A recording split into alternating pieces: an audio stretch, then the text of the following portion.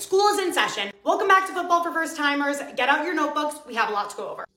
Okay, if you watched my first video, you know these lines represent 10 yards. But I forgot to tell you guys how we start the game. When you start, let's say the blue team is on defense. They want to protect the home. So what they're going to do, they're going to kick this as far as they can to the other side because they want to get it away from their home. These guys are going to catch it and run as far as they can down the field. For these guys on the blue team, because they're on defense, tackle them. So let's say they tackle our lovely offense right here on the 30-yard line. That is where the game starts. Are we following? Okay, we have two more very important things, so stay with me. Let's say the blue team is on offense, right? And they make it all the way down here, and the quarterback throws to a receiver out here, and he gets into the end zone. Yay, we know what that means. That's a touchdown, that's 6 points. You know when people are screaming, oh, they're gonna go for two, they're gonna go for two. If they score this touchdown and they get 6 points, they have an option.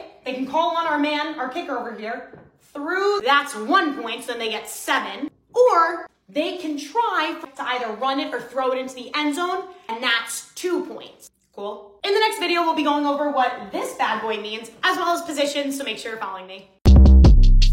Short Cast Club